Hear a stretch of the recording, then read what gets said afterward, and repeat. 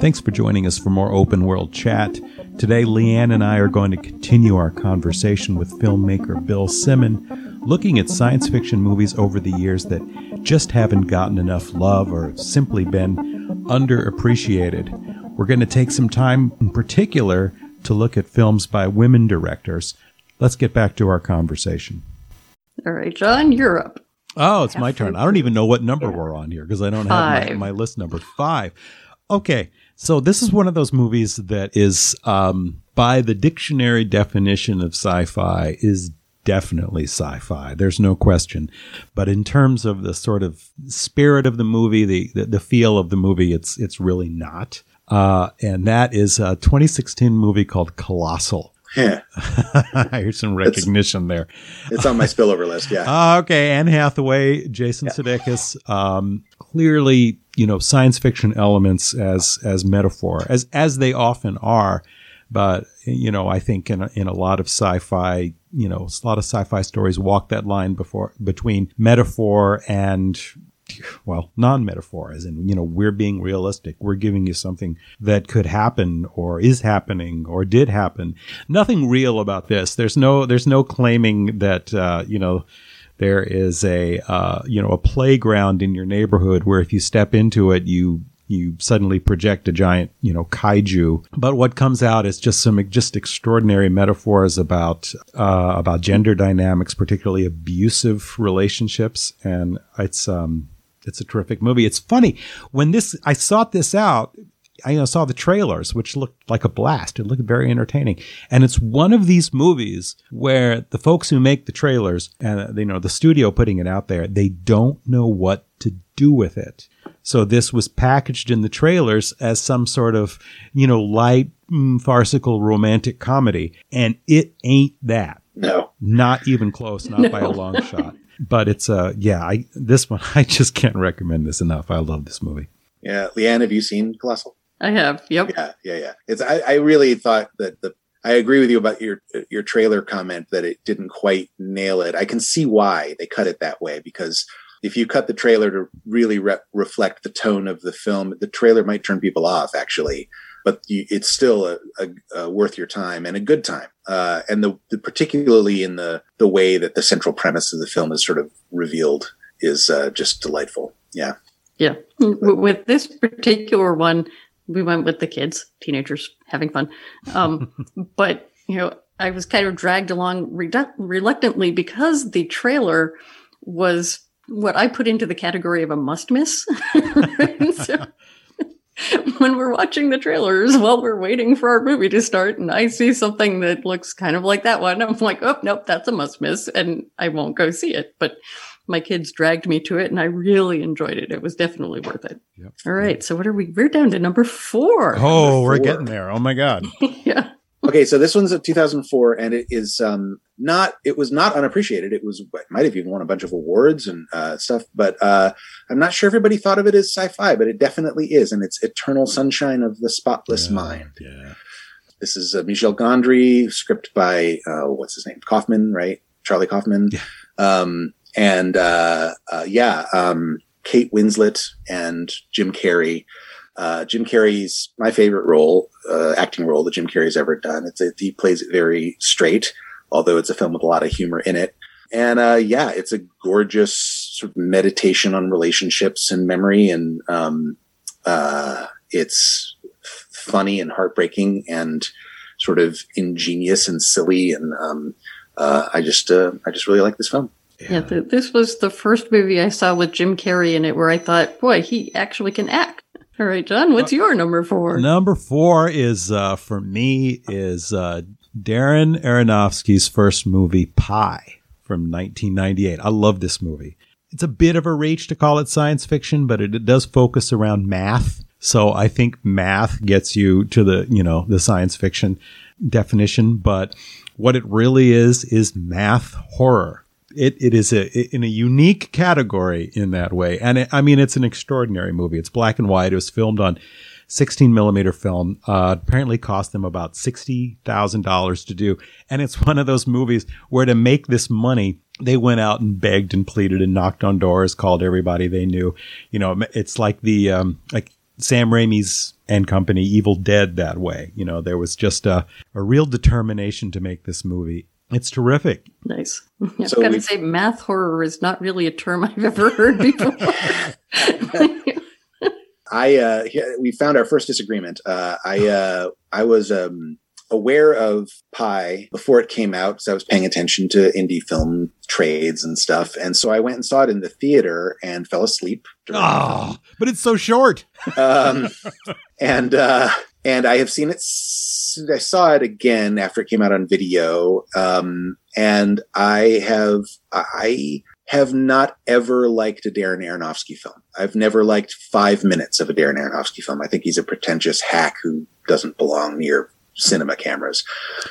Well, pretentious. I won't argue with pretentious. That's for sure. I haven't seen all of his films. Like Requiem for a Dream left such a bad taste in my mouth that it was really hard. It's hard for me to start watching an Aronofsky film. So it's possible that there's something out there that I would cotton to, but I haven't seen it yet. I'll say that. I don't think if Pi did it for you, then I don't think there is one. Don't even bother. All right. Well, so are we on to 3 now? Yeah, I was going to say, with that perfect lead in, let's go to number 3. Okay. So here's another one that I feel like I need to contextualize a little bit. It's 2006's Children of Men by Alfonso Cuarón. This was a film that did fairly well at the box office. Clearly science fiction. Is it underappreciated? Well, here's why I make that claim. It was released on Christmas Day in 2006, and so was Guillermo del Toro's Pan's Labyrinth.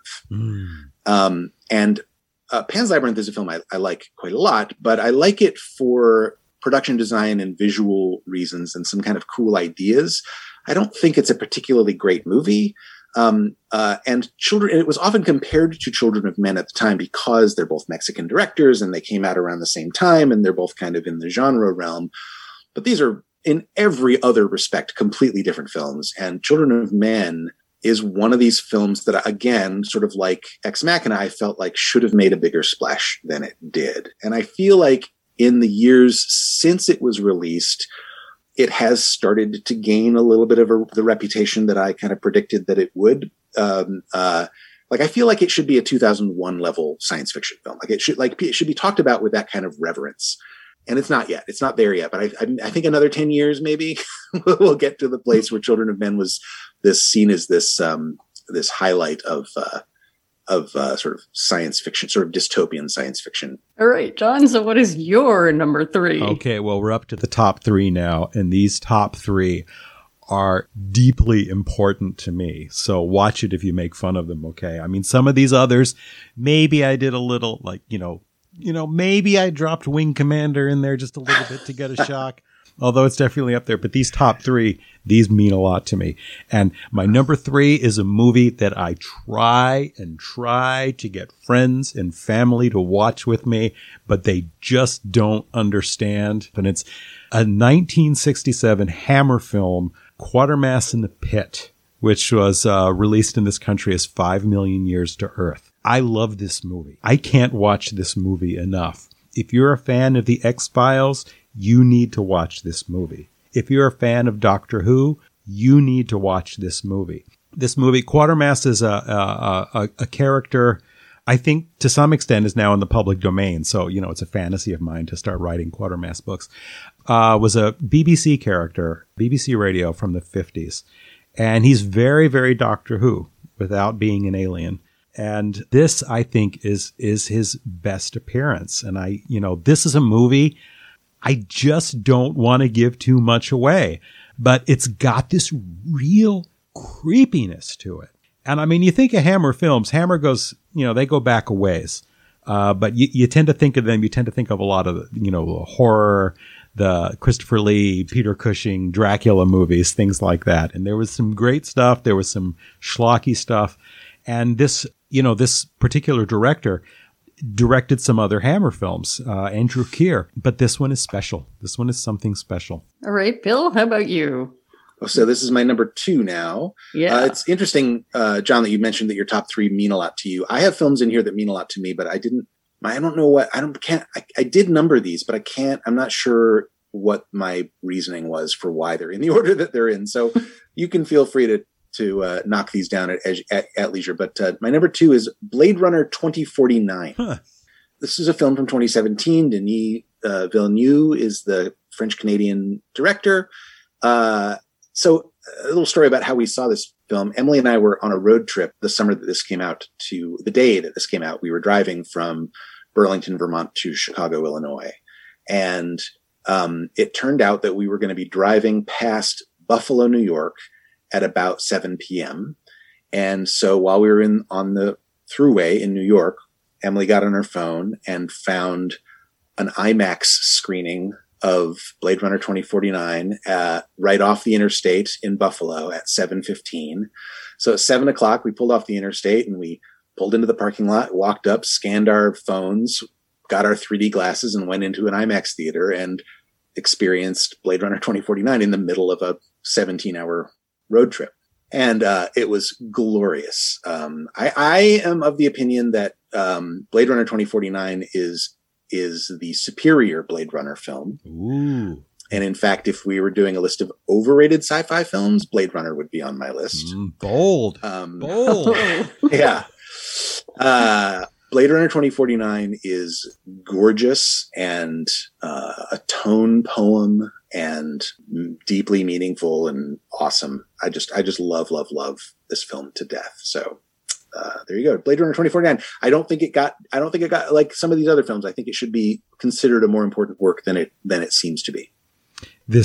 I agree 100%. This is an incredibly underappreciated movie. It's a beautiful movie and it's a moving movie and it's well done. It's the directorial eye in this and the photography. It's just a gorgeous movie. I love this movie. I'll just say one more thing about it, which is that I have strong feelings about Ryan Gosling as an actor. I think that he tends toward this internal sort of blank-eyed performance.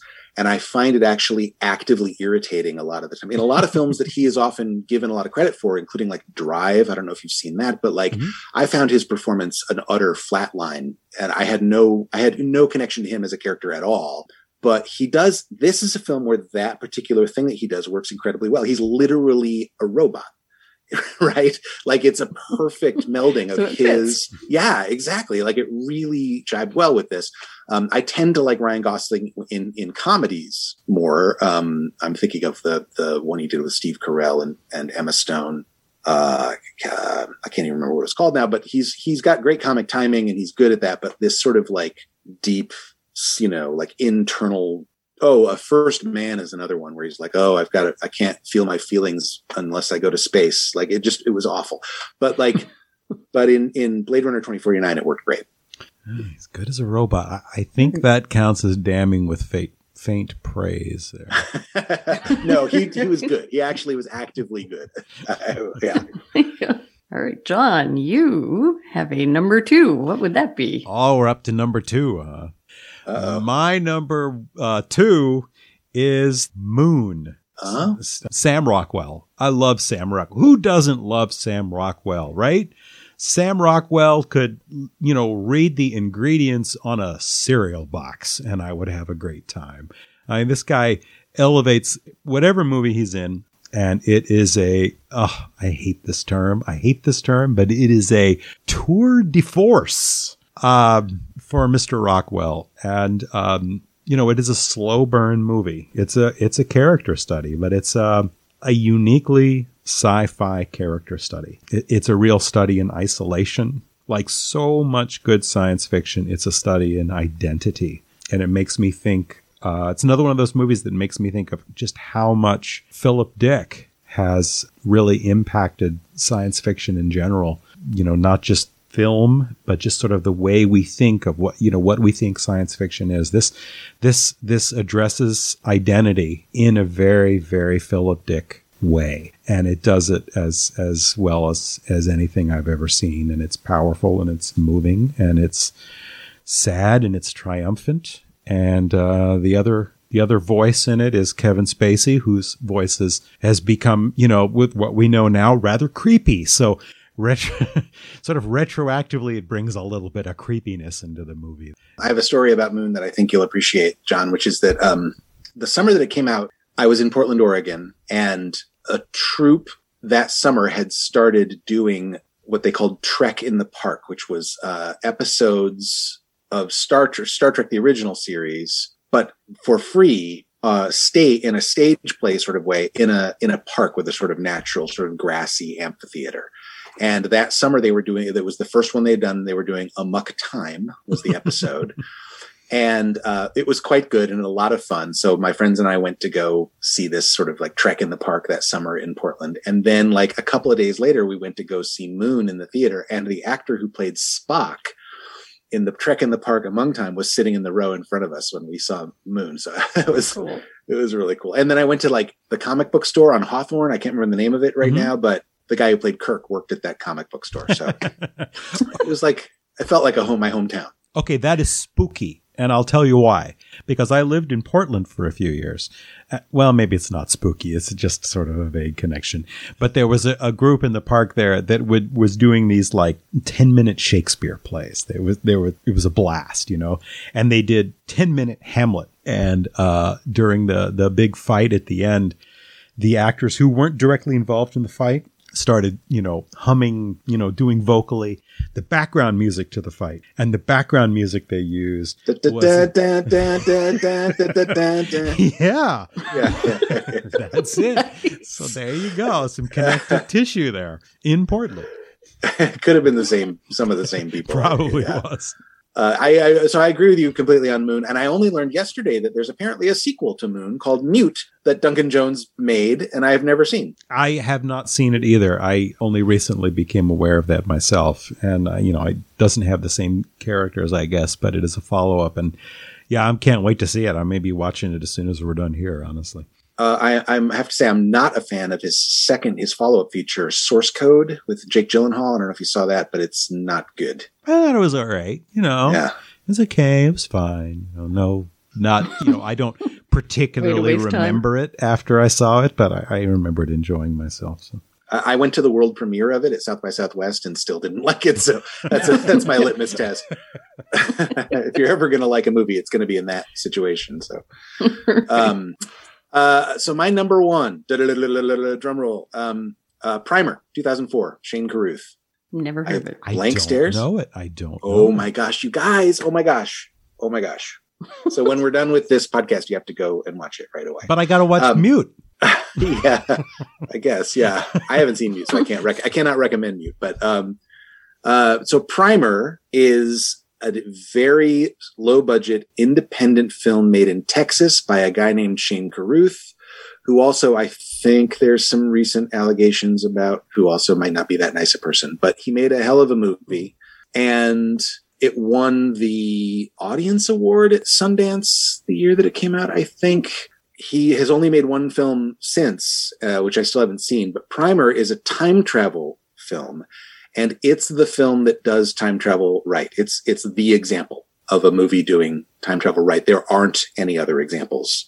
And it just nails it. They're basically a story of some engineers, some like .com type, but they're working in a garage, and working with, superconducting magnets or something.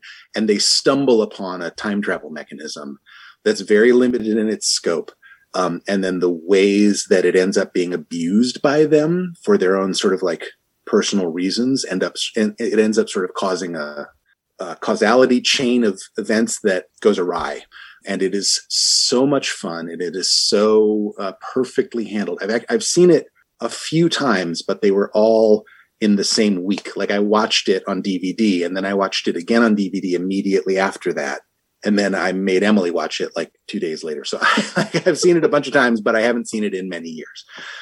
Strong recommend. And basically, neither of you know about it. Like it's extremely underappreciated. And I think it's definitely the best time travel movie that's ever been made. And it's wow. Real hard science fiction as well, which is a rare thing in movies generally. So it sure is. It's so great when an actual hard science fiction movie comes out, and it's so frustrating that those tend to be the movies that are the underappreciated ones. It's true.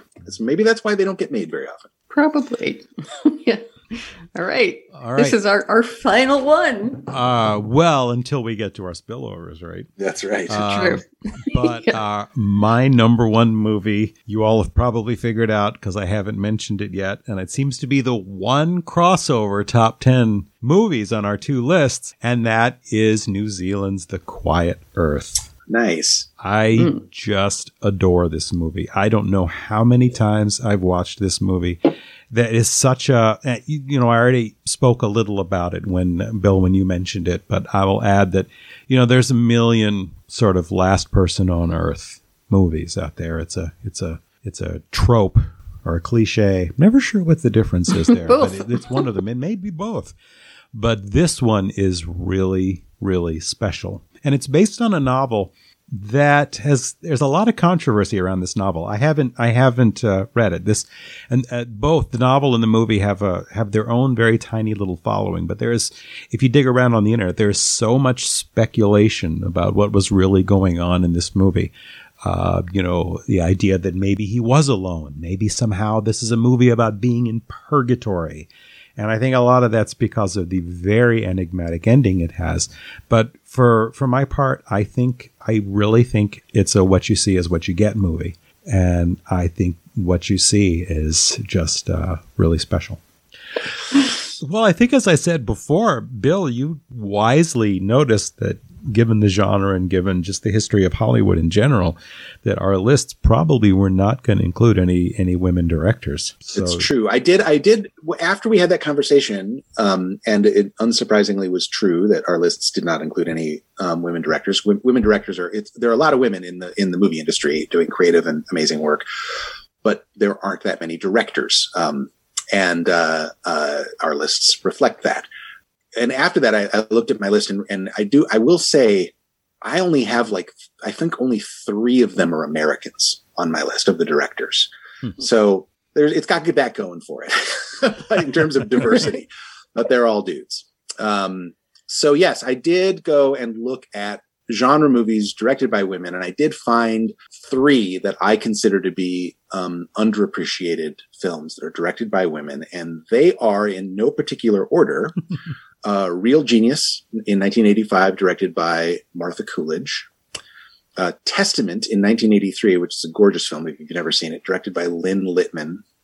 And Turbo Kid from 2015, directed by 3 people, one of whom was Anouk Wissel, who is a woman. And all 3 are definitely worth your time and I don't think got the love that they deserved in their days. This Real Genius has been a big one in our household. That might be the movie that got our kids into kind of sci-fi-ish oriented movies, just because it was the premise is silly, but the characters are kind of real, even though they're caricatures. So, and then, it's got classic lines like your mother puts license plates in your underwear. How do you sit? Little things like that. It's also got the classic 80s bad guy, right? The EPA guy from Ghostbusters. I can't think of his name right now. And he's in Die Hard. He's that guy's great. Yep. Well, I went and found 3 too. And I won't say no particular order. I'm going to put them in order. The first one is the other asteroid impact movie. Yes. Deep Impact, which actually I found very moving. It came out the same year as Armageddon, which, it's just not a good movie. I would love to say it was a great popcorn movie, but I don't even think it was a good popcorn movie. And it sucked all the air out of the asteroid hitting Earth room, such as it was. And, Deep Impact, it was directed by Mimi Leder, who came out of TV, actually. And I think the only real critical success she had was the Ruth Bader Ginsburg biopic on the basis of sex. But anyway, this is a movie that follows several people, much like Armageddon did. But in this case, the people feel like people. Strange Days This was a sort of odd little movie that was generally greeted with from critics, and nobody saw. But it was a movie. Really, it's funny. It was focused on the turning, 1999 into 2000, which it was only made a few years before that, so it was going to date itself very quickly. But it's about memory and letting go of the pain of the past and moving forward. And it was just terrifically done. I really recommend it. But my number one, Advantageous from 2015, directed by Jennifer Fong. The movie was terrific. It was really hard to watch. It's another movie that deals very much in identity. It's a very slow burn. It's just beautifully directed, beautifully acted. And it's a dystopia movie. I think the way we look at dystopias, something like The Handmaid's Tale, it reflects what's going on now. It's a directionality that is terrifying. We could go in this direction. If you ask somebody, do you really think in a few years the world is going to look like that? No. I mean, this is true with most dystopias. No, you don't really think you're getting there, but we are going that way. And that's enough to be scared, and it reflects on our time. The thing about Advantageous is it's a dystopia. It's not far in the future. We could end up right there. This is a future essentially where, whether this was the intention or not, where all our movements for social justice, anti-racism movements, anti-capitalism movements, with gender equity movements, they just don't work. And what you're looking at is something that just feels a little too real. Deep Impact is an interesting one. I mean, astronomy and sort of cosmology and those things are, so I got an armchair interest of mine. And so I have some sort of awareness of the realism that those asteroid movies, the relative realism that those, or lack of realism those asteroid movies had at the time. And Deep Impact was definitely the better of the two in terms of the science, but still pretty bad. Still pretty not so good. But no, I agree. I think there are definitely things to like about it, as particularly in comparison with Armageddon. Like Armageddon was such a train wreck of a movie, but Deep Impact at least had some characters that you cared about. Oh boy, this is going to sound ridiculous, but thinking about movies that I love that are kind of in the sci-fi genre, if broadly defined, that I haven't seen in a while, this has gotten me thinking of those. And there's a kids movie, Meet the Robinsons, that I would expect everybody to have seen, probably because my kid's obsessed over it. It's just a fun little romp where, the lesson is, for all you parents out there, that it's okay to fail. And not only is it okay to fail, it's okay to fail because you tried, and trying again is, the thing that you should strive for.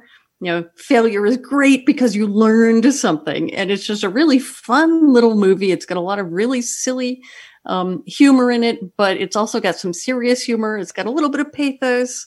We hadn't used that word yet. Yeah. So it's very relatable, and it's got what most people would know about this movie is from the trailer, where there's the Tyrannosaurus Rex trying to get into a little corner. And he says, I have a great big head and tiny little arms, and I don't think this plan was thought through very well. As he's trying to reach in the corner, but his arms can't go. But anyway, just thinking about things that I would love to see again that's in a sci-fi genre that I haven't, that, is kind of lighthearted. It's been a tough week, so I want something lighthearted, and I think that I would like to go see that tonight. But what you're saying is that you're not going to see any of the movies that Bill and I recommended. Not tonight. But I will. That's it for our conversation with filmmaker Bill Simon. We hope you'll join us for our next Open World Chat. Our theme music is by Christopher Piat.